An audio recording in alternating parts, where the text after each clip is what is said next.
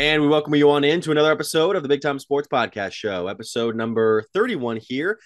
Mitch Spinell, Mitchell Balla here to give you the latest in sports from all around high school, collegiate, and beyond. Mitch is going to be back with you coming back from the weekend, although we do have some somber news to get to later on in the show. It'll be a bit of a bittersweet episode towards the latter portion. But for right now, we're here to talk about the good stuff in sports, which part of which was a really good roster of high school playoff games from this past weekend, especially up in here in Tuscarawas and up in Stark. Yeah. So, I mean, obviously, we're going to start with the good news, obviously, highlighting everything around here, give people time to get their tissues ready for the sad news we have later in this show. A lot of sports happened just the past, 4 or 5 days since we last talked, Mitch. So, plenty to get to today. Absolutely. Before we get into the show, we want to remind you guys that, Apple Podcasts, Spotify, and SoundCloud is where you can find the show. If you're here on YouTube, be sure to like, subscribe, and hit the bell. You can also check us out on our website, bigtimesportsohio.com, at Big Time Sports Ohio on Facebook and Instagram, BTS Ohio on Twitter, and then at Mitch Spinell, at Mitchell Balla. So, Mitch, I want to start off in your area last week because two teams, especially that have been highlighting the season so far, and the Massillon Tigers and the Lake Blue Streaks will now be facing off against one another in the upcoming Division Two regional finals after both squads were able to win this past week. Lake especially was very fascinating because they were able to pull out such a late victory.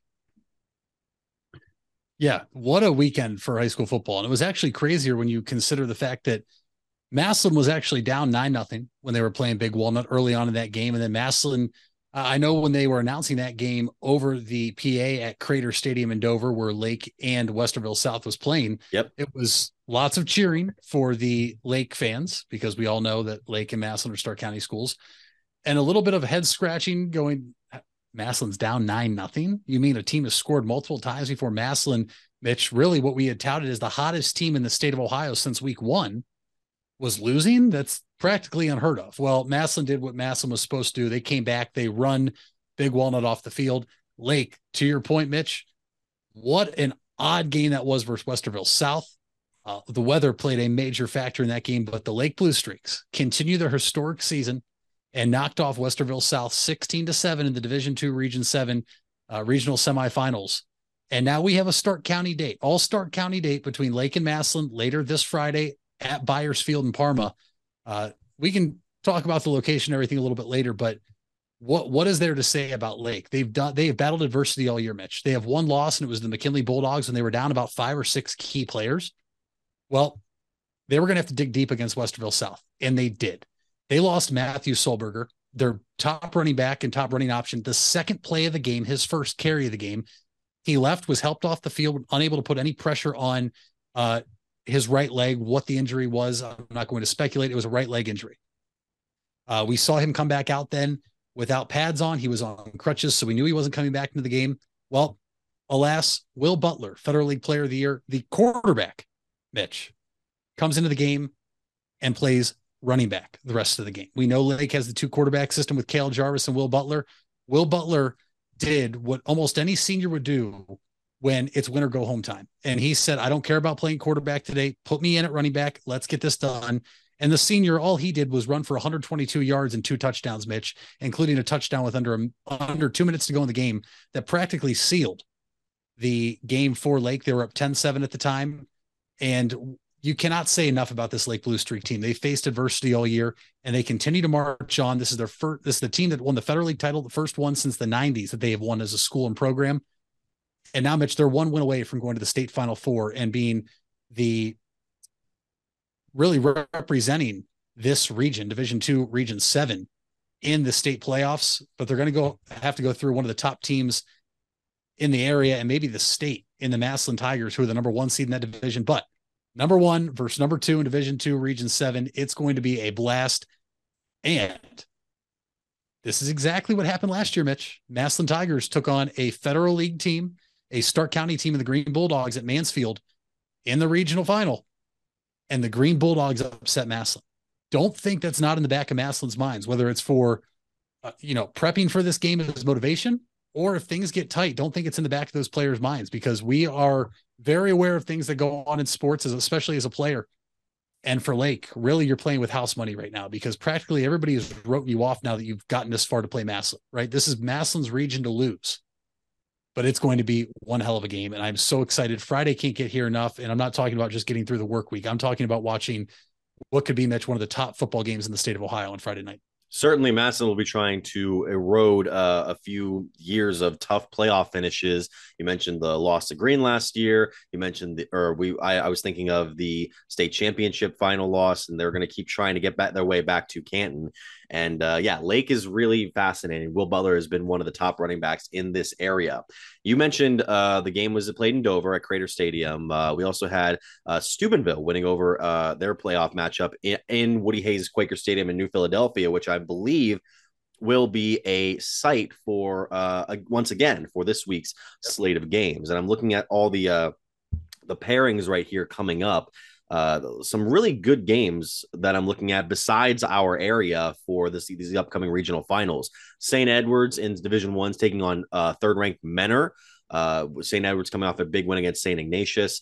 We also have Moeller back in the mix, taking on third-ranked Lakota West in Region 4. That game will be played in Princeton, while St. Ed's and Menor will play in Euclid.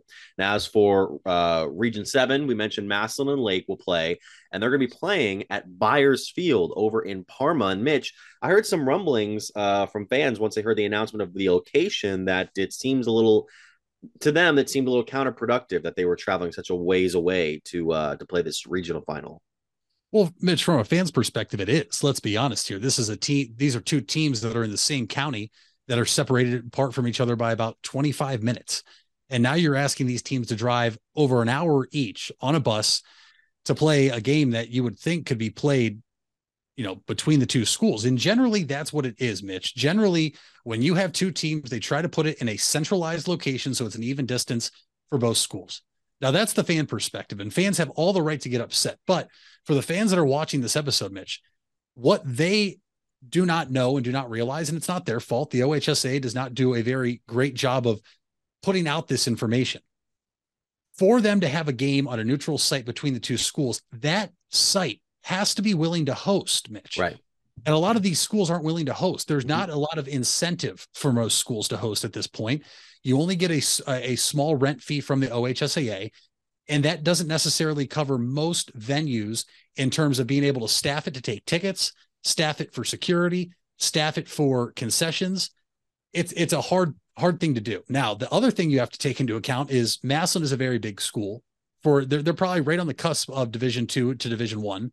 And Lake this year Lake's a very big school. They're Division 1 in all of their sports except for football. These are two fan bases that are going to pack the stadium. And even if you're not a Massillon or Lake fan, there's going to be Stark County football fans. There's going to be football fans in general that want to come to this game. So not only were you going to have to find a centralized location that's willing to host, you have to find a stadium that's big enough to host both sides. We saw it last year, actually, with Green and Massillon. In fact, they ended up putting that game at Northwest High School before the OHSA realized, we're going to sell this game out. The parking there is a nightmare, and there's still not going to be enough stands to fairly represent both teams. And that's why I went to Mansfield, which I believe that stadium holds almost 10,000. Now you're going to Byers Field, where typically this is where St. Ed's and St. Ignatius play. It's a very big stadium. Oh, but why couldn't they play at Benson? Benson is the state championship site. No teams are allowed to play there, obviously, except for Canton McKinley, because that is their home field. They're not going to allow a team to play there. Granted, they call that a competitive advantage. Whether you want to believe that or not, it's not up for interpretation. That's what the OHSAA says. Other than that, I mean, yes, the University of Akron just hosted St. Vincent St. Mary versus Hoban. Without getting into too many details, that those are two Akron schools, Mitch. And, the city of Akron obviously generally roots for one of those two private schools if they have any affiliation. So, of course, the University of Akron felt somewhat pressured to host that game, but it is odd, right? Don't get me wrong. It's odd. I'm not happy about it, but there's nothing you can do. All you can do is show up or buy a ticket, which tickets are going to be hard to find because this game will sell out, Mitch, and then show up and get up to Parma and Byers Field in time to cheer on your team. That's about all you can do at this point. They're not going to change this location. There's no reason to complain about it anymore because frankly, Mitch, the OHSA does not care about what fans think. Let's be honest here. And so this game is set in stone. It's a great atmosphere. It does suck that it's going to be over an hour away.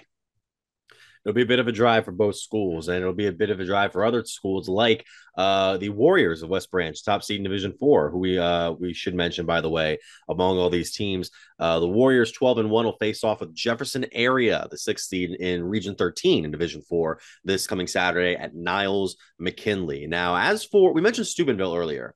Steubenville getting that victory in this past regional semifinal. So now they will travel to St. Clairsville to take on the fourth seed Indian Valley Braves, who ended up beating Bishop Ready 34-10 this past Saturday, which is a great win for Matt Lancaster's squad. A guest on the show, coach has been, and I'm really impressed with the way that the Braves have been able to engineer what is now their first regional final appearance since 2013, I believe, and I'm very curious to see if the Braves will match up with the Big Red and trying to get their first state appearance this coming Saturday night. Now, as for the other matchups that I'm very interested in seeing, Perry up against South Range in Region 17, because the Perry Pirates, who are third in Region 17, ended up beating the then unbeaten Garaway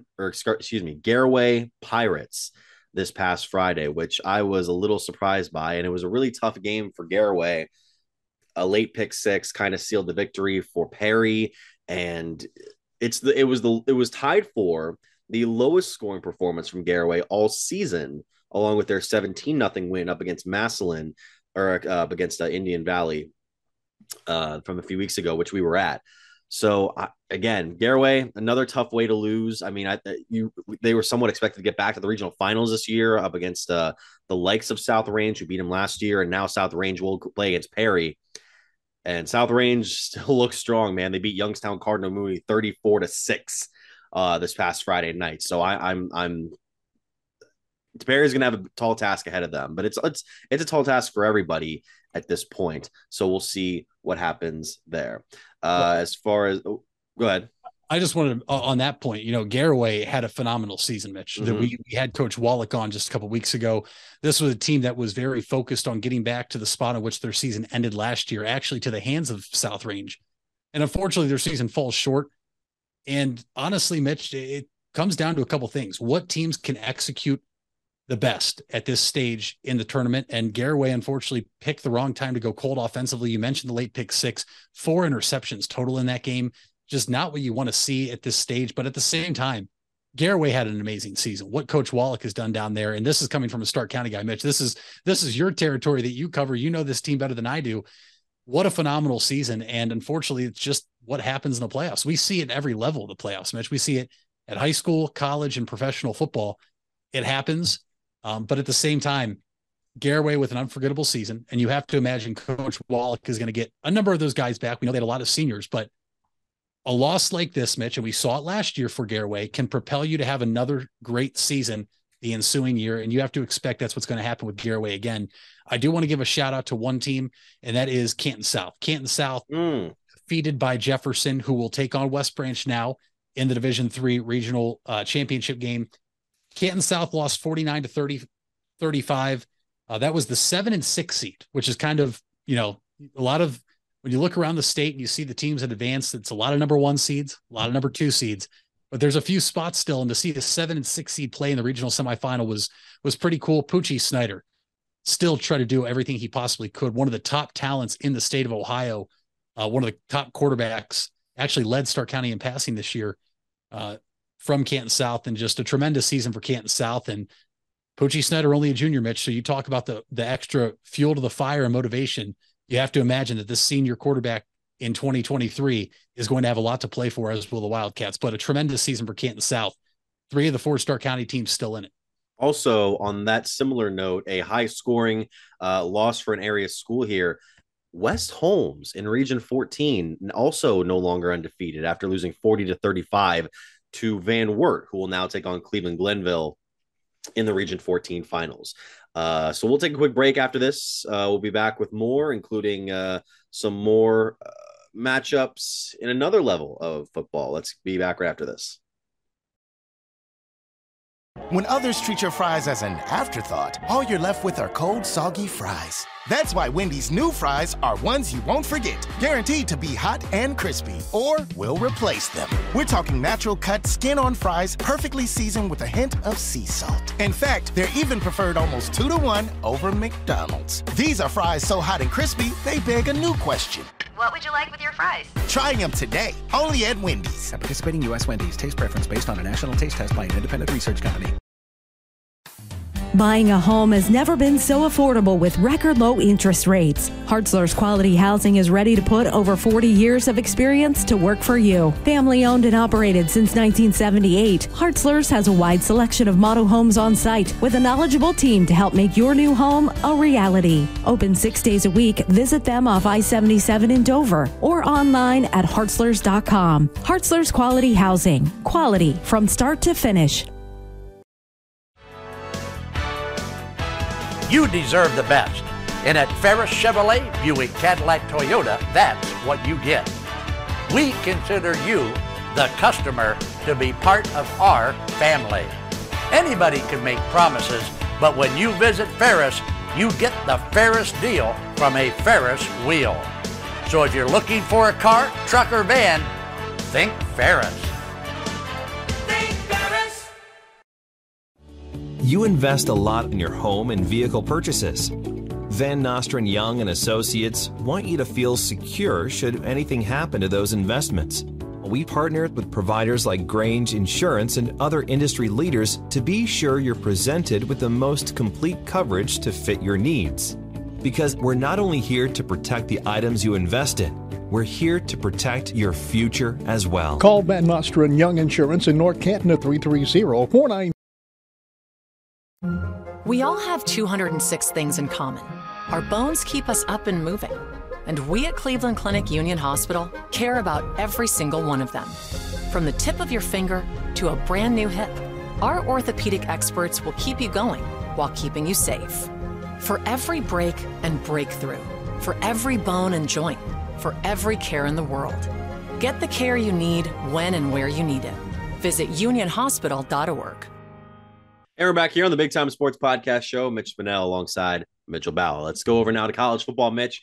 Not a lot of surprises in this week, the 10th week, I believe, or the 11th week, in the college football season, where a lot of teams really wrapping up regular season play before they get to their rivalry finales in the regular season. So we'll start off, obviously, down in Columbus, where it was not much of a surprise, at least for me. Ohio State was able to beat Indiana 56-14.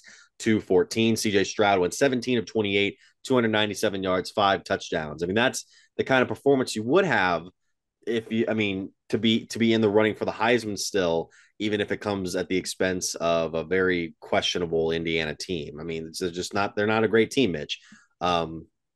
Did this week kind of settle the concerns you might have had against the Penn States and the Northwesterns, even though I don't think they're out of the woods yet because of one kind of big thing that happened at the end of Saturday? I would say to a certain extent, Mitch, it did, but there's still a lot of concern in certain areas for Ohio State. The Northwestern game is an anomaly on the season. You actually heard some of the first questions that were asked to Ohio State players and coaches by the media was, how was the weather, compared to last week? And the players kind of chuckled right away. It wasn't fun to play in that cold and what looked like snow at times, then rain, but they were happy to be playing in that instead of the weather they played in at Northwestern, where rain was literally coming down sideways. And we touched on it in a couple episodes already, Mitch. The wind was anywhere between 40 and at times almost near 70 miles per hour. They did what they're supposed to do against an inferior opponent. Actually, both them and Michigan did. These are two teams on a collision course right now, Mitch, that the winner is going to more than likely get into the college football playoff after that week 13 matchup. Ohio State's run game, though, Mitch, is a big worry. This team can put up a lot of points, and CJ Stroud helped his Heisman case. I firmly believe he is still the front runner to win the Heisman Trophy. 5 touchdown passes, 297 yards, 17 to 28 passing. But we saw last year weather can affect this team offensively, specifically in the passing game. And if they play Michigan in week 13 in the Horseshoe and the running game is still not there, this is a team that I'm afraid has a chance to be upset for the second year in a row by Michigan. Saw Mayan Williams go down and leave, and he only had 147 yards when he went down, which is crazy to think. 15 carries and a touchdown.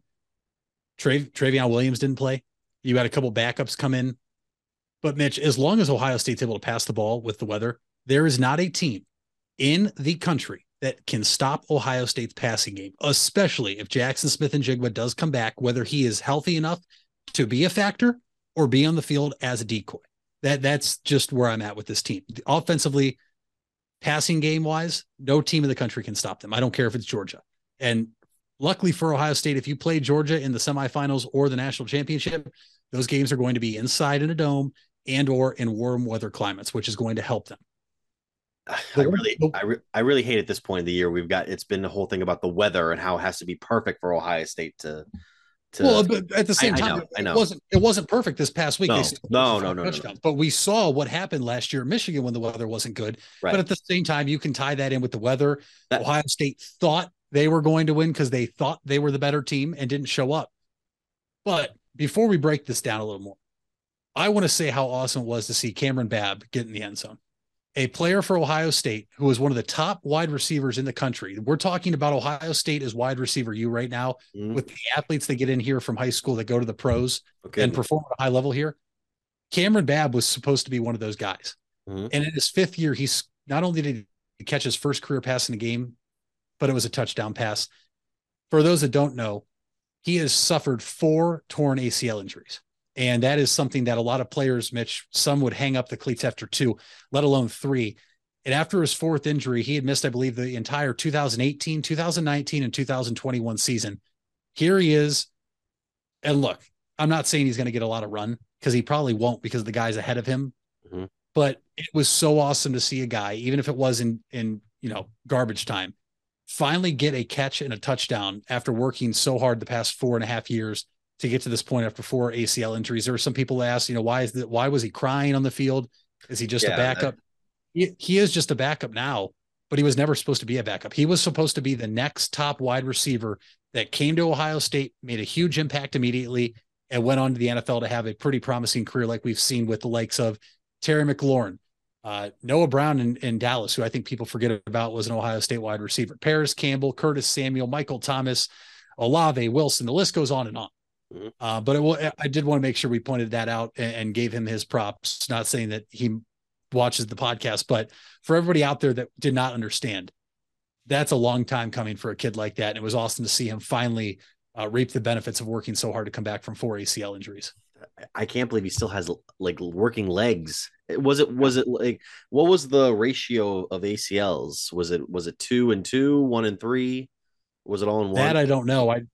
I do know. Well, I know that for a fact that he did tear one multiple times and it was surgically repaired. And generally, Mitch, when you tear one, you're prone to tear another one.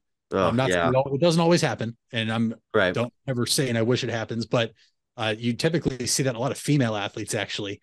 And then just what a time for him to come back and finally get in the end zone. And even if you saw the different replays, the players let him have his moment for a second when he went down in the end zone to kind of collect himself and just, realize he finally did something that I think he expected to do every single game at Ohio State when he first, arrived on campus. I was going to say he had his Roy Hobbs moment. So there you go. Yes. As far as the rest of the week went, not a lot of surprise. I mean, Georgia ended up killing Mississippi State. Michigan beat Nebraska. We'll get to the other one in a second. Tennessee beat Missouri. There are 2. Maybe 3 games that I'm like, okay, that was something. The first test for TCU after they got into the top 4 of the playoff standings came up against Texas. And for a while, it looked like the Longhorns were going to pull one out. And then the Horned Frogs were able to rally and keep this unbeaten season alive, man. And I wondered if TCU would have a test against them. Looks like they did. And the Horned Frogs are still in the mix for the playoff. Well, and it was a true road test. Playing at Texas is a tough spot. I still, to where we are now, thought it was extremely insulting for Texas to be a 7-point favorite in that game. I never understood why. We now see that Texas has 4 losses, 3 conference losses, and the win for TCU automatically clinched a spot in the Big 12 championship game, Mitch, which is huge, right? For a team to go undefeated, they need to win the conference championship. We see that as a criteria the committee holds against comparing other teams on the outside. TCU right now just has to take care of business the next 2 weeks and win the Big 12 championship game, which is going to be tough because they're more than likely going to play a team they've already defeated this season. It's hard to beat a team twice. We see it all the time.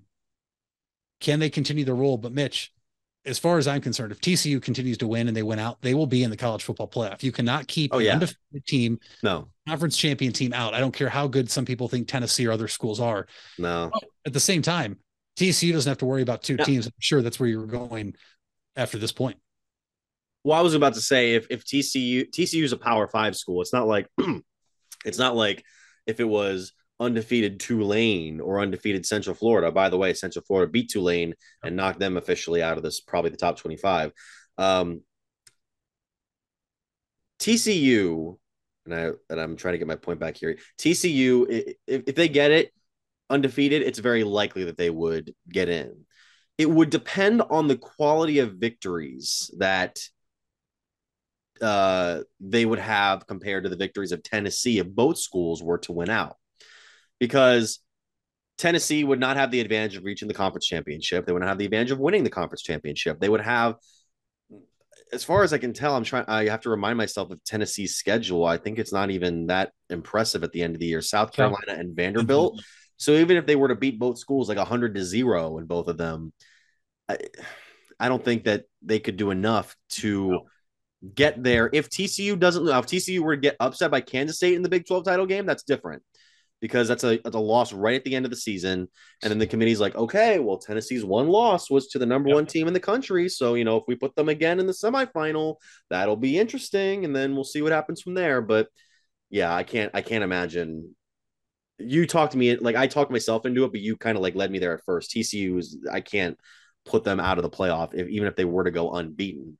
But one team we can leave out now, and I think might be able to leave out the remainder of the conference, unless I'm mistaken here. No, actually, no, I lied. One team left. One of these teams, the Pac-12, will not likely not be represented by the Oregon Ducks in the playoff after the Ducks were upset number 6 versus 25 against Washington, 37-34 on a late field goal. So it's up to the one team that played Friday night. And I hate. It's not that I hate that the Pac-12 does this sometimes. It's just that these games, I forget that they're on because I'm so focused on high school stuff the night before and like other things. But USC won 55-17 over Colorado. Shocker. USC is the last gasp for the Pac-12 at this point because no other team is going to make it and no other team should make it. No, you're 100% right. And it's not like they have a cakewalk there either, Mitch. They have a couple big games still remaining. In fact, this week they play at UCLA, another team that you can kind of count out after they lose to Arizona in a stunner. Yeah. I mean, Arizona just flat out beat UCLA this past weekend, 34-28. Yep. USC is the last remaining hope for the Pac-12. And if USC goes down anywhere, Tennessee fans are jumping for joy because they realize what is probably going to happen is the loser of Ohio State, Michigan then will be out. And it will more than likely be an undefeated Georgia conference champion, an undefeated conference champion for the Big Ten between Ohio State and Michigan, TCU, and then probably Tennessee. There's a lot that can still happen in the next 2 weeks. So we'll have to wait and see. But the Pac-12 right now, Mitch, they're down. Their last hope is the USC Trojans. And with how they've played at times this year, Mitch, I don't know if we're going to see them get in. And I think, although it sounds hypocritical of me to say if TCU wins the conference championship, they should be in. I don't know if you could necessarily say that with USC with how they've looked here if it came down to USC and Tennessee. That defense can be extremely suspect because this game against Colorado was the first time in about a month that they've given up 35 points or lower. You have their loss to Utah, 43, win against Arizona, 37, win against Cal, 35. The defense has been very suspect. The offense is phenomenal. Lincoln Riley has got that offensive chip in his brain that he can make it go for the Trojans. But I don't know if they can. Like Notre Dame's kind of on a run right now, even if they just barely beat the midshipmen of Navy. That I could see USC losing that one, even if they don't lose in the Pac-12 title game. If that's what the loss is reserved for, I don't know. It's going to be really tricky. And then the other matchups were some mop-up games, like we mentioned, Tennessee taking their anger out on Missouri after the loss, LSU barely getting by Arkansas, which was interesting. LSU has got to be like this weird – it's such a weird two-loss team to put up in here. And it's like they seem too high for a team that I don't think is going to make it into this playoff. Unless they beat Georgia. That would be the only case, but then you're talking about a 2-loss SEC champion, and we'll have to see where other schools finish. Yeah. That's the only way they're going to get in, though, Mitch. They would have to beat Georgia in the SEC championship, but they are such a weird team. Arkansas just lost to Liberty last week. Yeah. And then they almost beat LSU. So let me ask you this. If LSU were to win against Georgia in the Big 12 title game, similar to what Alabama did last year against the Bulldogs, could we see – I'm thinking maybe Big Ten champion number 1, because you're at 2 and 3 right now. You have TCU maybe at number 2 or 3, depending on the strength of the team. Could we see Tennessee be 3, slide back up from 5 to 3, and then Georgia drop to number 4, or would Georgia be out automatically? That's such a tough question, because I like where you're going with that, and Tennessee sliding to 3. But is the committee going to hold the head-to-head record of Georgia beating Tennessee and let Georgia slide to number 3? Or would they say Georgia's out? And are we talking all of a sudden about a second Big Ten team getting in? Are we talking about, if LSU does win, are they going to reward LSU and let them get in with 2 losses after beating the number 1 team in the country and beating Alabama? Okay. There's a lot that can go into that, because if Georgia were to lose an SEC championship game, where do they go with Georgia and Tennessee? Right. Who has the more impressive win? Would you say it's Georgia knocking off Tennessee, or would you say it's Tennessee beating Bama? And if you say it's Tennessee, can you really justify putting them ahead of Georgia, a team they couldn't beat? And that's where this discussion is going to come down to, and it's going to open up a whole can of worms and a lot of arguments across all media platforms and a lot of college football fans and teams in general. Because right now, the AP standings, if I can get them here, the CFP standings don't come out till Tuesday. The AP right now is Georgia number 1, Ohio State 2, Michigan 3, TCU 4. So it's very similar to, I think it's exactly as the last playoff poll. 5 is Tennessee, 6 is LSU. So LSU gets that bump. 7 is USC. That's where it gets interesting. And if that sort of situation were to happen, I could see USC jumping some people if they were to win their conference championship, because you have that advantage over what would be, I'm trying to think here, non-conference champion Georgia with 1 loss, Michigan, Ohio State loser with 1 loss, and therefore not in the Big Ten title game. I think we're just kind of assuming here too that the Big Ten champion is either going to be Ohio State or Michigan, because like what are they going to do? Who are they going to face off with? Illinois, who just lost to Michigan State. And then Purdue. I mean, Purdue, I always get frustrated when we play Purdue, because I always feel like it's going to be a weird, like them in Iowa. I always feel it's going to be close for some reason. Yep. But I don't know, man. And then Alabama, I think, just has too many flaws at this point. I swear to God, if they decide to do anything with Clemson, I don't know what I'm gonna do. I feel confident telling you don't have to worry about Alabama or Clemson right now. That's good. I have the same feeling. It's just that, that's that bias we all like to talk about, that it's seared in the back of my mind sometimes. But yeah, we'll see where the playoff goes. We'll see where the rest of the NFL goes after this upcoming segment, where we mourn the loss of a dear friend. Stay tuned. You asked for it and we listened. Buckeye Career Center is now offering Certified Nail Technician as an adult education program. This 216-hour course begins in November and will run Tuesday through Thursday evenings from 5 to 9 p.m. Learn manicures, pedicures, infection control, salon operations, and more. Other part-time certification courses starting this fall include phlebotomy and welding. Call 330-339-2288 to register or visit BuckeyeCareerCenter.org for more information. If you're looking for a new or pre-owned car or truck, why not see the Parkway Auto Group? Parkway is a special group of automotive experts with 8 brands to satisfy your needs. Come see the difference at the Parkway Auto Group on Commercial Parkway in Dover. 8 brands and 1 family. It's Parkway Auto Group. The Furby Electric Supply Company has bright ideas for your home. Save money by converting to energy-efficient electrical products or add ambiance with beautiful lighting features. It begins with a professional consultation and a visit to the Furby Lighting Showroom. Then certified Furby contractors complete your project right and on time. Since 1934, 4 generations have built a reputation of quality and trust, and they offer emergency services too. Just visit Furby.com. That's F-U-R-B-A-Y. The Furby Electric Supply Company. It takes a lot of practice to have a winning team. Albin Title has over 100 years of combined experience handling real estate, title, and escrow transactions. They serve Tuscarawas, Stark, Carroll, Harrison counties, and more. So choose Albin Title for your next home refinance, sale, or purchase. They'll get it done quickly and professionally. Contact Albin Title at 330-334-5800 or visit their website albintitle.com. Let them put their experience to work for you. Where you matter. You matter. Everyone plays a part. We all have a role. Each of us can make a difference. You do matter, and the best way to have a positive impact is to pay it forward. With each of us helping one another to cope, feel better, and know that we belong. Pass on the positivity today.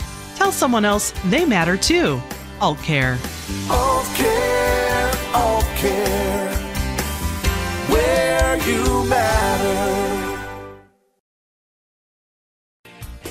Fall is in the air and part-time career enhancement courses at Buckeye Career Center are on the horizon. Registration is now open for Introduction to Beekeeping, Basic Small Engine Repair, and Sign Language. These part-time offerings run on Tuesday evenings and begin in November. Let Buckeye Career Center help you learn a new skill or advance your current skill set. Call 330-339-2288 for more information or to reserve your seat in one of these or our other part-time classes.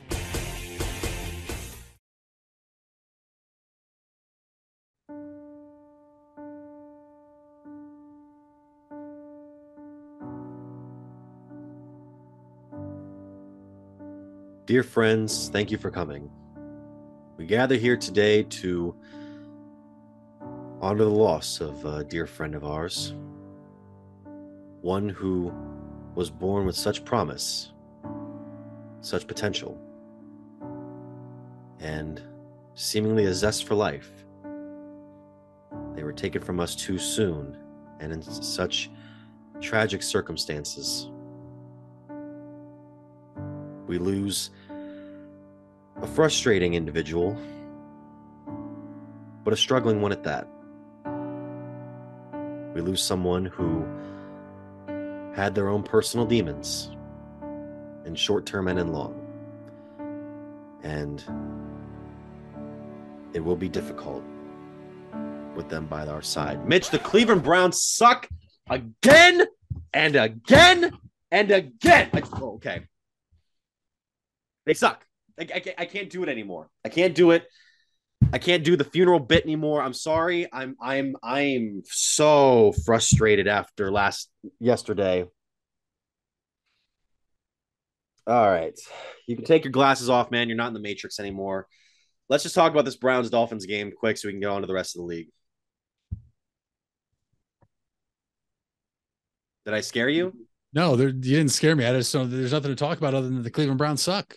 I mean, this is a team that I think for the first time in my life, I take joy in saying they were going to suck. They just, I think if anything, I would just love to be inside the headquarters at Berea, and I'd like to know what these players and coaches did during the bye week, and then what they did in preparation to play in Miami. As we mourn the loss of this team because they are not going to make the playoffs. Deshaun Watson is not going to run the table. If you think he is, that's hysterical because he hasn't taken a snap in a game in over 700 days by the time he comes back against the Houston Texans. This isn't a good football team. This isn't a good coach team. I don't care if you want to talk about offense, special teams, defense. This team is a bottom 5 team in the NFL. It's as simple as that. 39-17. All I heard this past week, Mitch, was this win against the Bengals sets them up now to go on a run. This is what they're going to do. No, what they did was they did what they do every year against the Bengals. They smoke the Bengals. They draw us fans back in, and then they get blown out. Now they're going to go on a losing streak. And then guess what? We play Cincinnati in, I think, 4 or 5 weeks. So we'll beat them again. And it's, oh my gosh, if we win out, we're going to the playoffs, and we're not going to win out because we're the Cleveland Browns. And we have a guy at defensive coordinator who will be fired at the end of the year. You have a head coach that if things don't look better, when Deshaun Watson does come back, he will be unemployed by the end of the year and be an offensive coordinator for a team next year. This team is so bad. And I don't know where you want to start. Where I'll start is they only wanted to stop the pass. And they kind of did with how good Tua and the offense has been this year. Mitch, last time I checked, though, you have to stop the run and the pass. And a team that came into the game averaging 89 yards on the ground ran for 195 yards on the ground. So where are all these analytical people that say, if we have smaller and faster defensive tackles, we're going to be okay? Because yesterday, I would have been able to put up a better fight against that run game than any defensive tackle the Browns have put out there this year. Mitch, you and I could have gone out there and given the same effort that almost every single player on the Browns defense did yesterday. The only one that played well was number 51. I don't even know who he is. I don't know how to say his last name, but my goodness, he made a nice play in the end zone. He's the only one that showed up. Myles Garrett, his face is about to go on a milk carton because he's missing. Jadeveon Clowney is stealing money from the Cleveland Browns. John Johnson, I heard, is wanted for theft for stealing money from the Cleveland Browns. Grant Delpit got suspended for one play. And Greg Newsome has had an awful sophomore season. Denzel Ward, highest paid corner in football. Well, that looks idiotic at this point by Andrew Berry. This team isn't good. Jacoby Brissett isn't good. You know what Jacoby Brissett, Mitch, is? What he is? Because I told you what he is. What is he? He's a career backup that wins one and loses two. And our record is 3-6, which I'm not good at math, but wouldn't that mean they've won one and then lost two? God, you're right. I didn't even think about that. That's exactly where we are. You cannot win if you don't give your best player the ball. And I don't care what you say. I don't care anybody out there what they say. Hindsight's 2020. Well, it is. Well, guess what? The only analytic number you need is the Browns are 3-0 when Nick Chubb gets 20 carries or more, and they're 0-6 when he doesn't. Nick Chubb, your best player on your football team, got 11 carries yesterday. Oh, he fumbled. Everybody fumbles. He doesn't fumble often. Okay. It's not like he's a running back that we worry every time he gets the ball. Oh, is he going to fumble here? No, he fumbles what? Twice a year, maybe? Maybe. Oh, he fumbled at an inopportune time. Yes, granted. Kevin Stefanski is nothing more than an offensive coordinator that is one of the best in football at scripting the first drive in a football game. He cannot be your head coach and call plays at the same time. He doesn't know how to game manage. I am confident in saying he's lost the locker room because these players are giving up. This team is dead.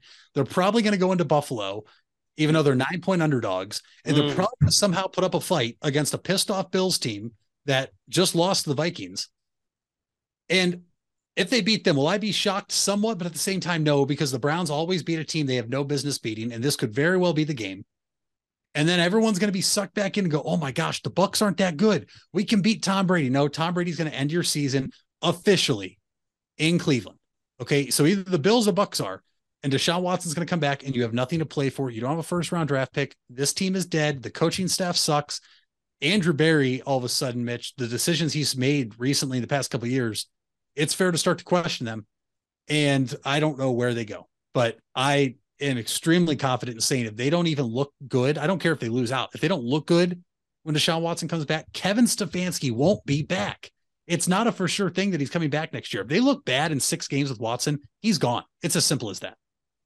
That's kind of what I had wondered if the Browns completely were to tank out in the pre-Watson phase.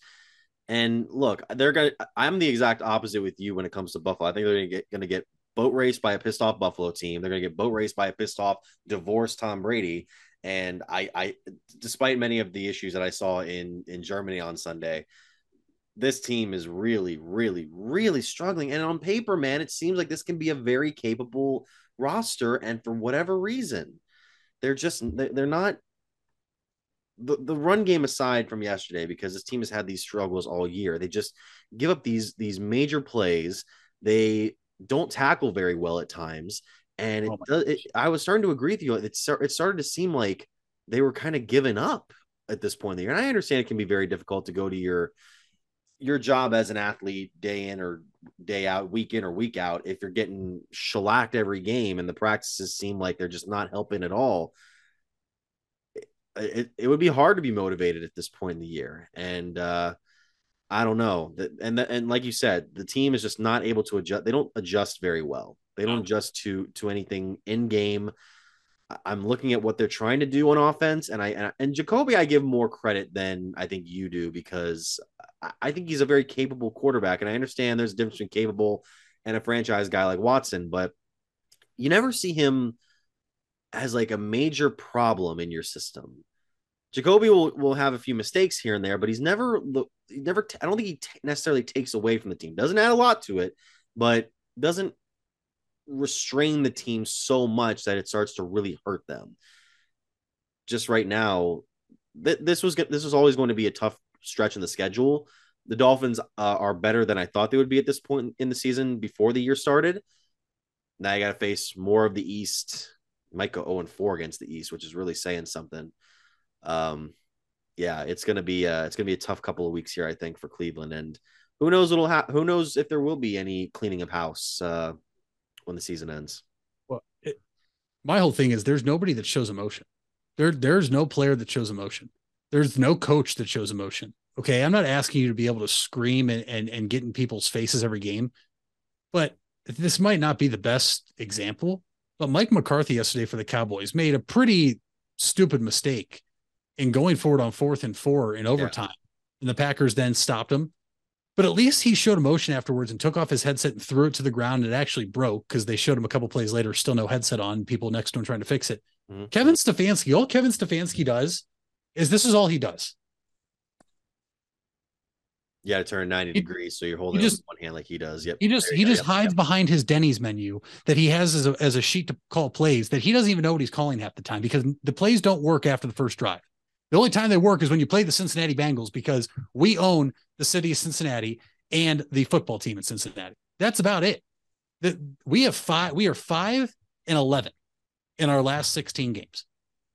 And the teams they've beaten are bad football teams. They beat the Lions last year. Yeah. The JV Bengals in the last game of the regular season. You beat the Panthers this year. Mm-hmm. You beat Mitch Trubisky and the Pittsburgh Steelers. Mm-hmm. And then you beat the Bengals. Yep. That's your 5-11 in your last 16 games. Okay. So last year's gone, but all the excuses we made last year, Mitch, something is still here that's the main cause of the issue. Yeah. I'm not willing to say it's Myles Garrett, but we can't have this conversation anymore about Myles Garrett being the best player in football, at least best defensive player in football. If he's going to disappear and take himself out of games like he did yesterday, and in watching replays of games and he shows no effort, I get it. The dude is built different. The dude is one of the best players in football when he's motivated and wants to play. But yesterday was an awful look by him. Jadeveon Clowney, I don't know why we kept him for 1 year. He's excited for Deshaun Watson, though. Mitch, don't worry. He said how excited he is for Deshaun Watson. So, I mean, maybe Clowney just doesn't want to play until Watson's back. This team's a mess. It goes all the way up to ownership. And they are dead. They are dead. I don't care if they do somehow spring the upset of the year and beat the Bills. I don't care what happens. This team is not a playoff team. And if by the grace of God, they somehow get in the playoffs, they're getting smoked. Why would you even want to get there? You want a participation ribbon? Because I don't. I mean, this team is just so dead, and I can't take it anymore.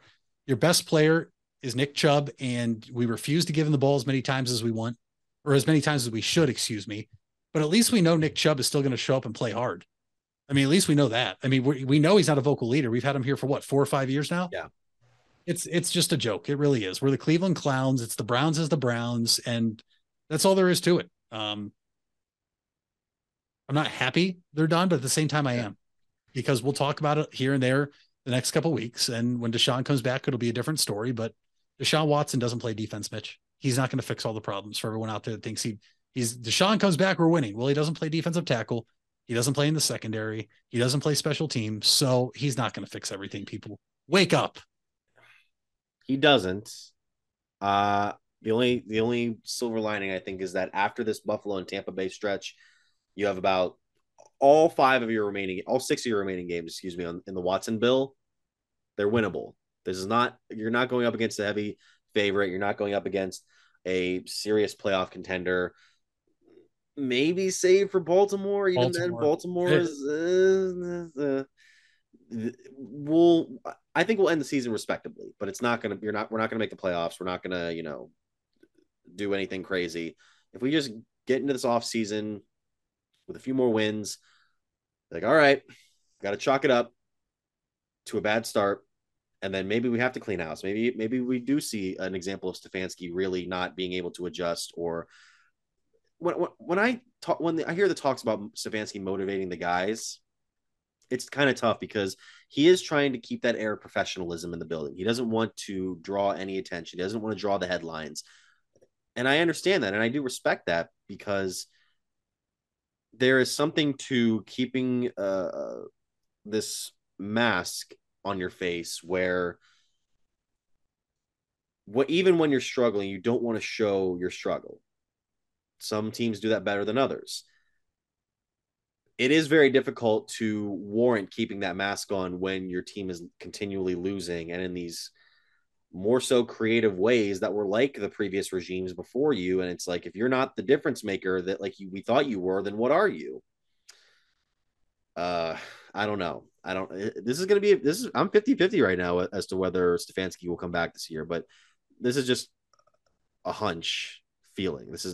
I have no insider information on it or any stuff that would lead me to believe that. It's more so just my feeling, which I know is about as worth as much as this balled up piece of paper that was lost in all the notebooks that I threw. Let's talk about good football, Mitch. So we get away from the funeral. This is like do you ever? No, I was about to say I don't think I've ever been to one either. But I have seen that some people, when they do have funerals, they actually have like these major celebrations after. But the one celebration we can go to was maybe the game of the year in Buffalo yesterday, where you have that Vikings jersey hung up there, where the Vikings prove that they might be this serious team now, 8-1 on the year after, I'll admit, took some luck for them to get that victory, no doubt. But when it looked like they could have easily packed it in and folded, they didn't.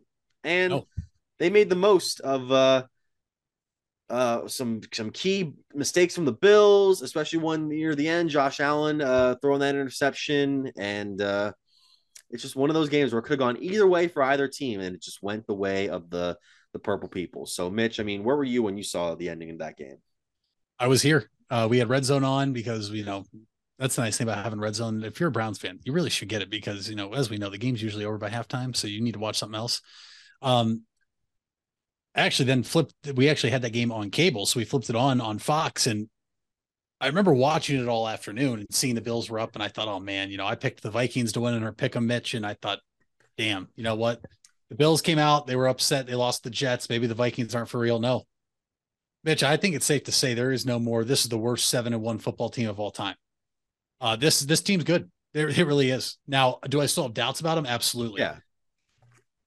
The catch of the year, though, probably the greatest catch we've seen in our lifetime. That Justin Jefferson catch, to me, was better than the Odell catch and was probably better in terms of just pure skill than the David Tyree catch against his helmet in the Super Bowl against the Patriots in 2007. Now, obviously, we know that catch meant more at the time because the Giants went on to win the Super Bowl. Yeah. But that was just an unreal catch that you can't even practice that type of catch. You can practice one-handed catches all you want. You can't practice that. Just the pure emotion of the Bills thinking they were going to lose to getting a 4th down stop. Yeah. To thinking, oh my gosh, it's over. The Buffalo Bills tweet out they won. To Josh Allen fumbling the snap and the Vikings recovering in the end zone, to me telling the folks I was watching with, this still isn't over because Allen can get that team down the field. And sure enough, he does. To going to overtime, and you're just wondering, oh my gosh, is this where Kirk Cousins does Kirk Cousins things and throws a pick or, whatever it is? And he throws the ball backwards that luckily Dalvin Cook fell on it. That was technically a fumble. It was just an all-time great football game, and it was the game of the year by far. It's going to be hard to top that this year. The Bills 6-3, and they have now played themselves out of the number 1 seed. Remember when they went to Kansas City and they beat the Chiefs, and it was like, there it is. The Bills get home field advantage. Nope, they're out now. It's back to the Chiefs, the team that nobody wants to go play in the playoffs, except the Bengals apparently, and they're going to host the playoffs through Arrowhead unless they slip up somewhere. And the Vikings, Mitch, if the Eagles slip up somewhere, it's going to take twice for the Eagles to slip up, but the Vikings are legit. And this game was everything you could have wanted as a football fan in general. Yeah. Can we mention too, by the way, that the Bills got multiple breaks throughout the overtime period? First of all, they had 12 men on the field for that one play, which was what, five? It was right after the Vikings got that pass over to Jefferson, who had the game of a lifetime. It was on the next play. Dalvin Cook was stopped for a loss. It was Kevin O'Connell who said afterwards that he believed that there were 12 men on the field. Replay showed there were clearly 12 men on the field. That should have been a penalty. And then on Buffalo's, I believe their next, no, it was their first drive of overtime, or was last drive of regulation. Last drive of regulation. Last drive of regulation, where you see the catch by Gabe Davis down the sideline. Fantastic catch, but that ball should have been incomplete. And Walt Anderson, who is the NFL's senior vice president of officiating, later told a pool reporter, this is according to ESPN, that the play should have been reviewed and that it would have been reversed to incomplete if it had been. So that game could have easily gone against Minnesota at multiple points, and somehow they're able to pull that off. That throw that Allen makes at the end, it's a good throw, but not. It's a well thrown ball. The receiver that he was throwing to, and I can't remember who it is at the top of my head, he didn't even look like he was going to get the ball thrown to him. And then right in front of him is the defender to make that interception, Patrick Peterson. So yeah, this was a really seriously cool. I almost wanted the game to end in a tie because of all the stuff that had happened, and then we could have maybe gotten that matchup in February, because that would have been that'd be a really cool like storyline that I don't think we've ever gotten in NFL history, where two teams have played each other in the middle of the season. They tie in a good game, and then they play in the Super Bowl against each other. I don't know if that's happened before. If so, someone let me know. But otherwise, that was just fantastic and good for Kirk Cousins. Good for Mr. 1 o'clock Eastern. And even you got me doing it now because you do it so much. But I do want to give him one of the worries I have still is, what can he show up in primetime? I hope he can prove me wrong only once. Game was at 1 o'clock though. Yeah. As far as the other games go, I mean, I'm looking through some of the matchups that we had here. You had Pittsburgh beating the Saints, which is you had the Buccaneers in Germany beating Seattle, even though they gave them so many opportunities to come back from a 21-3 deficit. I can't say that was the worst play in NFL history with Tom Brady as working as the receiver, because I have seen him work as a receiver before, infamously in the Super Bowl against the Eagles. It like Leonard Fournette, I don't even think he was wearing, like, there are special pads that players wear to be able to throw as a quarterback, correct? I don't even think he was wearing anyone's like those. They looked like so shoulder heavy on him that he kind of just went like that. But I don't know what was happening there. As far as the other games, any ones that really stuck out to you? Because a lot of them were very base. Well, before we get to the big primetime one, Mitch, a few weeks, I don't know if it was a week ago or a few weeks ago, I think it was last weekend, where a certain Twitter user commented on the status of one AFC West team known as the Las Vegas Raiders. This Twitter user said that they look horrible. It's fair enough. I mean, they haven't looked great all year, and this is just some random Twitter user. That Twitter user, Mitch, later got a job as the head coach of the Indianapolis Colts and then beat those Raiders 25-20. Jeff Saturday is 1-0 as a head coach in the NFL. Discuss. I don't know what really there is to discuss. The Raiders are bad, but the Colts rallied, and Jeff Saturday got those guys fired up and wanted to play football. First off, he reinserted Matt Ryan as the starting quarterback, which probably is the right move. And I told you, now I'm not saying they're going to, but I told you this team isn't really eliminated from playoff contention yet because they're in the AFC South. 4-5-1 now. And as we saw last year, the Steelers got in because they had a tie. Literally, they made the playoffs because they tied. Yeah. Tie can help or hurt a team. And in this case, if the Colts were to run the table or do something like that, the tie could help them. But Jeff Saturday, Mitch, 1-0. 1-0. I mean, it was a clean sweep across the board out of everybody we talked to when we're doing pick'em. Everybody picked the Raiders. We didn't think the Colts could do this. What does it say about the Raiders? That's where I'm at. What does it say about the Las Vegas Raiders and Josh McDaniels and Derek Carr and Devontae Adams and everybody on that team?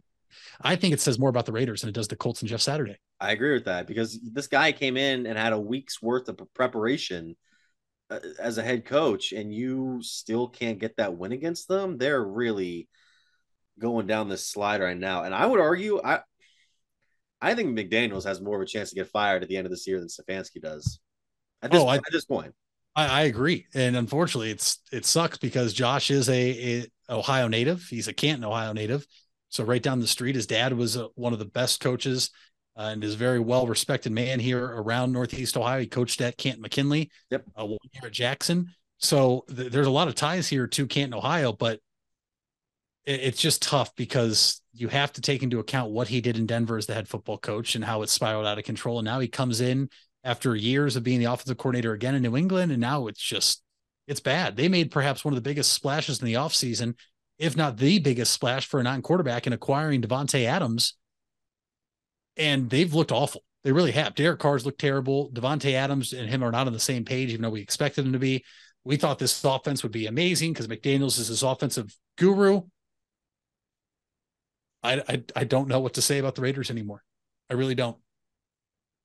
You see that one play Stephon Gilmore had on Adams in the end zone to win that, or to seal that victory for Indianapolis, which is just tough for Vegas, man. Tough for Vegas, but very good for Indy. And you're right. They're at 4-5, 4-5-1, 6-3 at Tennessee. They have to catch up to. And Tennessee ended up beating Denver yesterday, 17-10, in the most attractive game of the year. You also had the Packers up against the Cowboys, and Green Bay won that one in overtime. That was the one where I just knew the Packers are going to win it once it got to overtime. Just whatever. And then how am I the only person that took? I guess I'm the one that looks wrong. I took the Chargers in the primetime game, and the 49ers ended up winning 22-16. Like San Francisco might not run away with the division because Seattle's still up there. But even then, Seattle is 6-4. The 49ers are 5-4. This is probably a two-man race now because the Cardinals and Rams canceled each other out yesterday. The Rams are 3. That season's done. This is over. This is so stupid. Like one of the biggest, most obvious examples of Super Bowl hangover I've seen in quite a while. No, you're absolutely right. And that game was just so bad because you had to watch Colt McCoy play Wolford. And then even Trace McSorley made an appearance for the Arizona Cardinals yesterday, handing the ball off. So there was that. But the Niners are a tough team. And we've seen it before. They do this all the time. They just kind of hang around. Next thing you know, they're in the NFC Championship game. I do think, though, that they are the better team on paper. When you put them and the Seahawks up against each other, I do expect them to win the NFC West. I'm not ruling out the Seahawks because they have been, a surprise this season. Seattle's still the front runner as far as I'm concerned, but San Francisco could do some serious damage. In terms of the primetime game, though, Mitch, I just don't have any faith in the Los Angeles Chargers. I get they are very depleted right now with injuries. That's a major factor. But even before that, I still had a lot of question marks around that team. We did our NFL preview show before week 1 of the NFL season. Yep. I'm not a believer in Staley as the head coach. I'm not ready to tout Justin Herbert as this next quarterback because he has shown nothing to deserve that, right? Joe Burrow showed up in the playoffs and led his team to the Super Bowl. Justin Herbert hasn't made the playoffs. And I have to look at some numbers, but if I'm not mistaken, I don't know if he's ever been one game over 500 as the starting quarterback of the Chargers. I mean, they're I don't know what it is. I think it's Staley as head coach. But the Niners, I had a feeling were going to win that game. I think the Niners are a team that now we're talking about teams coming down to the end of the NFC. It's the Eagles, Vikings, and Niners, in my opinion. I'm not counting out the Bucs. I think the win they got over the Rams was the type of win they needed. They win there. They have a bye now. I fully expect them to come out and be the Bucs we expected. I'm not ready to count out the Packers yet for as bad as they look because a win like that yesterday, where you saw the raw emotion of Rodgers after he completed that pass to Allen Lazard in overtime, him running down the field, jumping up, fist pumping, punching the air. You do not want to give Tom Brady and Aaron Rodgers any opportunities. And right now, these guys still have opportunities ahead of them, and you cannot count them out until they're officially out. That's why that game yesterday says more to me about the Packers than it does the Cowboys. Yeah. I think the Cowboys are a good team. I think the Packers are very much still alive. Division-wise, though, it's going to take a lot, but they could sneak in as that seven seed in the playoffs. Maybe, because they are 4-6. Minnesota is 8-1. As far as the Buccaneers go, they're going to get back to 500 next week against the Browns. And then you have the Saints, the Niners, the Bengals, the Cardinals, the Panthers, and the Falcons. So that's 1, 2, 3, I'd say 4, maybe 5, 6 winnable games. Yeah. Maybe I could see that. But yeah, as far as the standings go, because we didn't really go over the standings very much in terms of the conference right now. If the playoffs were to end today, then it would be Kansas City, Miami, Tennessee, Baltimore, the Jets. How about this? All AFC, Jets, Bills, and Patriots are the top ones right now. The Patriots, I guess, have the advantage over the Chargers and the Bengals. So we could see in all four AFC East playoff. Then we have the Eagles, Vikings, Giants, Seahawks, and then, or no, excuse me, Eagles, Vikings, Seahawks, and Buccaneers. Yeah, because of the division. So then you would have the Giants, the Cowboys, and the 49ers. Washington's still in the mix at 4-5. It's fascinating to me. Although Washington does play tonight at Philadelphia. So no, in Washington, excuse me. I think in Philly. That's in Philly. Yeah, that's right. It's in Philly. So yeah, we'll probably see Philly go 9-0, but who knows at this point? And who knows what's going to happen this coming week? So we'll come on back right after this. We'll go more into some basketball because the Cavs are on a bit of a dry run right now. We all have 206 things in common. Our bones keep us up and moving. And we at Cleveland Clinic Union Hospital care about every single one of them. From the tip of your finger to a brand new hip, our orthopedic experts will keep you going while keeping you safe. For every break and breakthrough, for every bone and joint, for every care in the world. Get the care you need when and where you need it. Visit unionhospital.org. Hard work is something you're accustomed to. Van Nostrand Young understands that principle. Our access is achieved with organizations like Grange Insurance. Safety and prevention specialists utilize our VanCan assessments process to ensure that you and your colleagues are in the best hands. You want the safest environment for your business, and we can guide you there. Call Van Nostrand Young Insurance in North Canton at 330-496. You deserve the best. And at Ferris Chevrolet, Buick, Cadillac, Toyota, that's what you get. We consider you, the customer, to be part of our family. Anybody can make promises, but when you visit Ferris, you get the Ferris deal from a Ferris wheel. So if you're looking for a car, truck, or van, think Ferris. If you're purchasing a new home, the team at Hartzler's Quality Housing is here to help. Take advantage of record low interest rates to make your new home a reality. Locally owned and operated since 1978, Hartzler's Quality Housing has the experience to guide you through the process. You'll find a wide selection of model homes on site to fit any budget. Open 6 days a week just off I-77. You can also visit them online at hartzlers.com. Hartzler's Quality Housing. Quality from start to finish. When others treat your fries as an afterthought, all you're left with are cold, soggy fries. That's why Wendy's new fries are ones you won't forget, guaranteed to be hot and crispy, or we'll replace them. We're talking natural cut, skin-on fries, perfectly seasoned with a hint of sea salt. In fact, they're even preferred almost 2-to-1 over McDonald's. These are fries so hot and crispy, they beg a new question. What would you like with your fries? Try them today, only at Wendy's. At participating U.S. Wendy's, taste preference based on a national taste test by an independent research company. And we're back here for the final segment of the Big Time Sports Podcast Show. Mitch Spinell and Mitchell Balla. So, Mitch, I want to go over to basketball now because the Cavaliers going on a bit of a dry run right now. They've lost 4 in a row. They came back from their West Coast road trip with losses to the Clippers, the Kings, and the Warriors in that order. And now they lose to the Minnesota Timberwolves last night, despite Darius Garland really going off in the fourth quarter. 27 points in that quarter, 51 points overall. And the Timberwolves still find a way to beat them. So the Cavs now, it doesn't get much easier for them, by the way, because you got to go face off with 10-2 Milwaukee this coming Wednesday. So what is the Cavaliers' biggest issue right now? Is it just them running into some good teams after such a hot start to the year, or is there some serious issues? I think there's a number of issues. I think first off, you talk about consistency and trying to form the chemistry. Garland missed that much time. They had a couple good games against a few inferior opponents. Obviously, they beat the Celtics together. But then they both sit against the Detroit Pistons. They come back and they beat the Lakers, who aren't good. And when you play good teams, it's going to affect you here early on in the season. Right now, they have a lack of energy in terms of transition defense. teams are getting out and running and scoring on the Cavaliers easily. And they also have, Mitch, I don't know what it is. They don't like to hold leads in the fourth quarter. They also don't like to have the lead in the fourth quarter because they love to mount these comebacks that we've seen in a number of games so far this season. They tried to do it last night against the Timberwolves. Being down 20 after one quarter of play is never going to help you, though. Like you mentioned, Garland drops 51-27 in the fourth. Mitchell and Jared Allen did not play last night. Okay. Sure. It's whatever you want to say about it. That's fine. There are some issues, though. I mean, some worries, I would say, but it's early on in the season. I'm not sitting here worried. The goal for me has never changed. The goal for this team is to get in the playoffs and win a series. And I still think that's extremely attainable, and I think they will do that.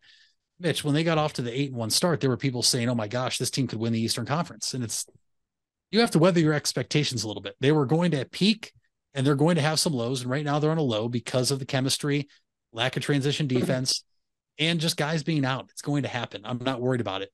I'm not blaming the official guy, Mitch, but the 2-minute report would go to prove that the officials did hurt the Cavaliers in games in Sacramento and against the Golden State Warriors, in which they lost both those games closely.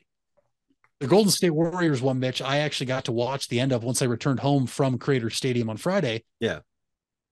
The illegal screen by Klay Thompson that resulted to a Steph Curry 3 that wasn't called was one of the most obvious things I've ever seen. Klay Thompson is in the air when he sets the screen, jumping to set the screen. I mean, feet aren't even on the ground. Isaac Okoro goes down hard, and Steph Curry goes to the right of the pick and drains a 3. And really, JB Bickerstaff, voiced his displeasure in the post-game media availability. Said, the officials did cost us. And I'm not blaming the officials guy, but when the 2-minute report comes out and they say, yes, we missed some calls, it's going to happen. It really is. Good teams with well-known players, if not some of the best players in basketball in the world, are going to get more calls than you. We would know. We had LeBron James here for 2 different times, and he generally gets a lot of calls. But that was twice now in the past week. The Warriors won games they shouldn't have won because they got calls or no calls. They beat, I'm trying to think who it was. I want to say it was almost Sacramento. I know they lost to them last night, but I believe it was Sacramento earlier in the week, where there was 2 missed calls, and they came out and said, yeah, the Warriors should have never been awarded those points, and or the foul should have been called, which would have benefited Sacramento. It happens. I'm not too worried about it. I expected this team to go and have some ups and downs. Mitch, this is a journey now. When we had LeBron James, it was always, okay, I'll watch, 5 games during the regular season with some serious intent. Other than that, I'll have them on just to watch for fun. I'm going to watch all these games, but at the same time, it's early on in the season. Let's get worried when it's late January, early February. I agree with that. And speaking of Sacramento, the Cavs lose to them. The Warriors lose to them now. I'm fascinated with them because they're 6-6 right now. Coach Mike Brown might have something cooking early on. We don't know for sure yet, but De'Aaron Fox and Domantas Sabonis, I do like that duo. And Kevin Huerter and Keegan Murray are doing some decent things right now. I wish the Cavaliers would go after somebody like a Harrison Barnes or a Kelly Oubre type near the deadline, but who knows, we'll have any trade capital for that. As far as the rest of the show goes, there is one subject I wanted to get to with you. It's officially college basketball season. We have some games in the books right now. Ohio State has a few of them already in action, and the top 4 is your usual suspects, your North Carolinas, your Gonzagas, and your Houstons, and all those teams. Had a couple of big upsets. We saw Temple upset Villanova here just a few days ago, and they ended up storming the court twice. So I want to talk about the not so much the games themselves, but their locations, because we see this a lot in the early stages of college basketball when it's mainly just top 5 teams playing against each other and random schools trying to fill the gaps in the schedule. We saw a game. 2 different games take place in unique locations. One was on a ship this week. Yeah. College basketball game. Try and see who it was specifically. The game was between it was Gonzaga and Michigan State in the Armed Forces Classic, when you have the game being played on like the deck of that huge I think it was the USS Abraham Lincoln. It was. What are your thoughts on not so much the games being on ships themselves, but the outdoor settings that we see sometimes in college basketball? Because I remember Ohio State was supposed to play one a few years ago against, I can't remember, but the floor ended up being so slick by game time that it was unplayable, and they ended up canceling that game. What are your thoughts on outdoor college basketball games? I think it's cool. I think it's a different dynamic. I specifically like playing on the Carrier because generally they play this game right around Veterans Day. And so you play it in front of the men and women that, sacrifice so much to allow us to do things in our everyday life that I think people take for granted. But I personally like it, especially when it's early on, because we know in college basketball, the early on losses, especially when they are big time teams against big time teams, rarely come back to hurt you, Mitch. And it's so early in college basketball that sometimes people forget it's starting already. I personally think college basketball starts a little bit too early, at least Division I, but I have no issue with it. I just don't know what else you can really do. I mean, what are they going to do? Put it at a park one day up in the Bronx in New York where you see all those games played? Are they going to put it, we see that the Final Fours and championship games played inside football stadiums where they put the court there. What else are they going to possibly do? It's a unique dynamic they have. You see it with hockey, actually, more times than not. Hockey tries to play outside. And we're going to have Ohio State and Michigan hockey played at First Energy Stadium here in February, I believe, which is really, really cool, I think, because you think of hockey as an outdoor cold sport. I have no issue with it, though. I really think it's cool. I know that obviously it was canceled the 1 year Ohio State was supposed to play in it.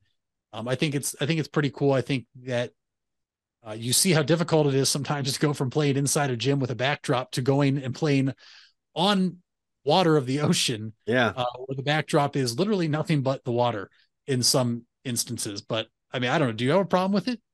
Not necessarily. I mean, if the game is able to be played in that setting, then that's fine. It's just such a unique circumstance. One of those players is getting seasick. 100%. There. I have to see if there should be an actual, like, someone. I might research that and see if I can write some up on that, because that is interesting to me. But the other game that I was very fascinated, you mentioned, where else can they play them? Well, one of the games is at a baseball park, and that was between Wisconsin and Stanford. That was the Brew City Classic, I believe, or no, yeah, I believe it was something called like that. Brew City Battle, excuse me. Number two things. Number one, I just found out today that Miller Park is no longer called Miller Park in Milwaukee. I just found that out, and I hate that I didn't know that before. It's called American Family Field. That is so offensive and disgusting. This is like when, no, I can't say that because that was a bad corporate sponsor too. But one of the most egregious ones is when they changed U.S. Cellular Field in Chicago to Guaranteed Rate Field, which rolls right off the tongue.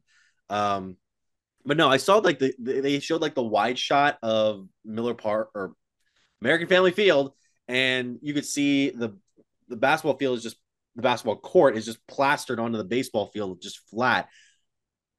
That's got to leave some serious markups on that field and in that dirt. But if they can get it done, then it's interesting to me. I just didn't like how there was so much empty space in the stadium. Did you notice that? Because it just felt like everybody was condensed right around the pitcher's mound.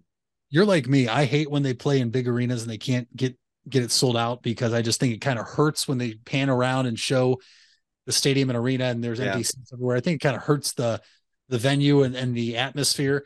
I did see that. I thought it was, bizarre, but it's an early season college basketball game. If you're saying that's where the Final Four is, I'm sure it's going to be pretty damn close to sold out and packed. Yeah. I was going to say the Final Four would definitely get a crowd like that.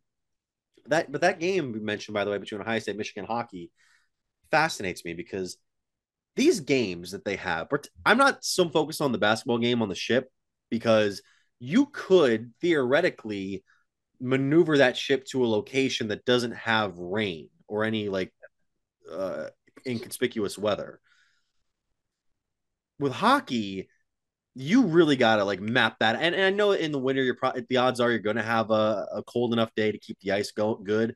But imagine they plan this out months in advance, and then it's one of the warmest days of the winter, just randomly 60 some degrees, and that ice might risk becoming slush. It's happened before. I cannot remember what two teams it was. I know one instance was at least an NHL team. If I'm not mistaken, though, there's been one time where they had to, postpone the start of the game, and they actually started hours later because it was warm out and the ice was melting. And as crazy as this sounds, there was another game, I believe they had to stop and postpone back because it was so cold that the ice actually was so frozen you couldn't play on it. They actually had to come out and heat the ice. So that is a risk you take when you play hockey games outdoors, no doubt about it. Inside, you can control the environment the entire time. But to my knowledge, it has happened at least twice, one in each instance of where the ice was too cold and then it was too warm outside. It's a risk. I remember the game you're talking about. It might have been a Winter Classic game because those games are usually played in outdoor, bigger settings. And all I remember from that is there was that one meme where it's somebody was saying, me trying to get this game going, and it's a first person perspective of somebody pointing a gun at the sun. You ever seen that one before? That's a pretty funny one. But I'm very interested in seeing where the next great sporting venue will be, like one of the most random occurrences. I know there have been major events in like historic locations or major metropolitan arenas or venues. I would like to see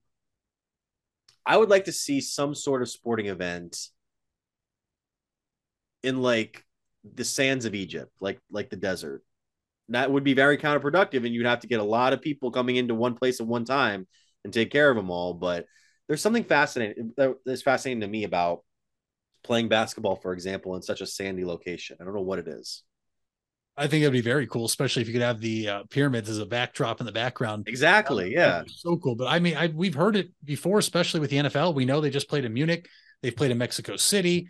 They've played in other countries around the world. And there was a question a few weeks ago posed on a show I listened to, where's going to be next that they haven't played yet? And somebody said, Egypt or Israel, or are they going to go somewhere like Venezuela? I mean, it's only a matter of time before numerous sports try to go play other places that have never been played in before. It's always an interesting dynamic. Obviously, I think most people like it unless it's their team playing in those places, because you want to be able to go to that team's game, and some people can afford to go do that. I'm not one of them, flying all the way over to Germany to watch my football team play, but it does beg the question, Mitch, and I think we should ask the audience and see if they want to comment down below. Where would you want to see a game played in whatever sport? It doesn't really matter. We know that baseball has tried to play, in Mexico and in Japan before because there's already fields there, but where's somewhere that no one's played before that you think would work? And don't hit me with Antarctica because that's not really possible. But like an actual location that would work. Fair enough. Now I'm thinking more and more about that idea with the Egypt and the basketball thing. The Egyptians invented basketball. I did not know that. That's a fun fact. That's not a fact. Well, speaking of which, why don't you give me your fact of the day and we'll wrap up here. Well, my fact of the day is going to go back to what you just said a few minutes ago about where they played that game between Gonzaga and Michigan State on USS Abraham Lincoln, I think you said. I saw this the other day and I was actually floored. It was actually such a wild fact that I couldn't believe it. Looked it up. I don't know how they can compute this, but I'm just going off what I saw. The average American thinks about Abraham Lincoln at least one time a day. I have heard that before. I never understood it exactly. Yeah. Never really got into much thought about it. Yeah. I mean, you know what it is? Money. Yep. I was going to say, I figured it's why, because he's on currency. You're on currency, you're on the penny, you're on the $5 bill. I mean, but that kind of makes me wonder why the other presidents and founding fathers aren't typically brought up. I mean, Washington, Lincoln, Jefferson, and who's the guy on the dime? Who's the guy on the dime? Hold on a second. Who's the guy on the dime? Oh, it's Roosevelt. Oh, it's FDR. Oh, I didn't know. I forgot about that. Yeah, FDR. Yeah, so yeah, Roosevelt, Washington, Jefferson, and Lincoln are the only ones that share coins and dollars. Because I'm trying to think of the other coins too. Sacagawea is on the dollar. Well, I guess actually no, the presidents are on the dollar now too. Because you remember a few years ago how they made those dollar coins and it's every president. Yeah. So Sacagawea is on the dollar. JFK is on the $50, which is my favorite coin. Yeah, that's it. Yeah, so we end our sports podcast talking about currency. So thank you so much for listening or watching to the Big Time Sports Podcast Show.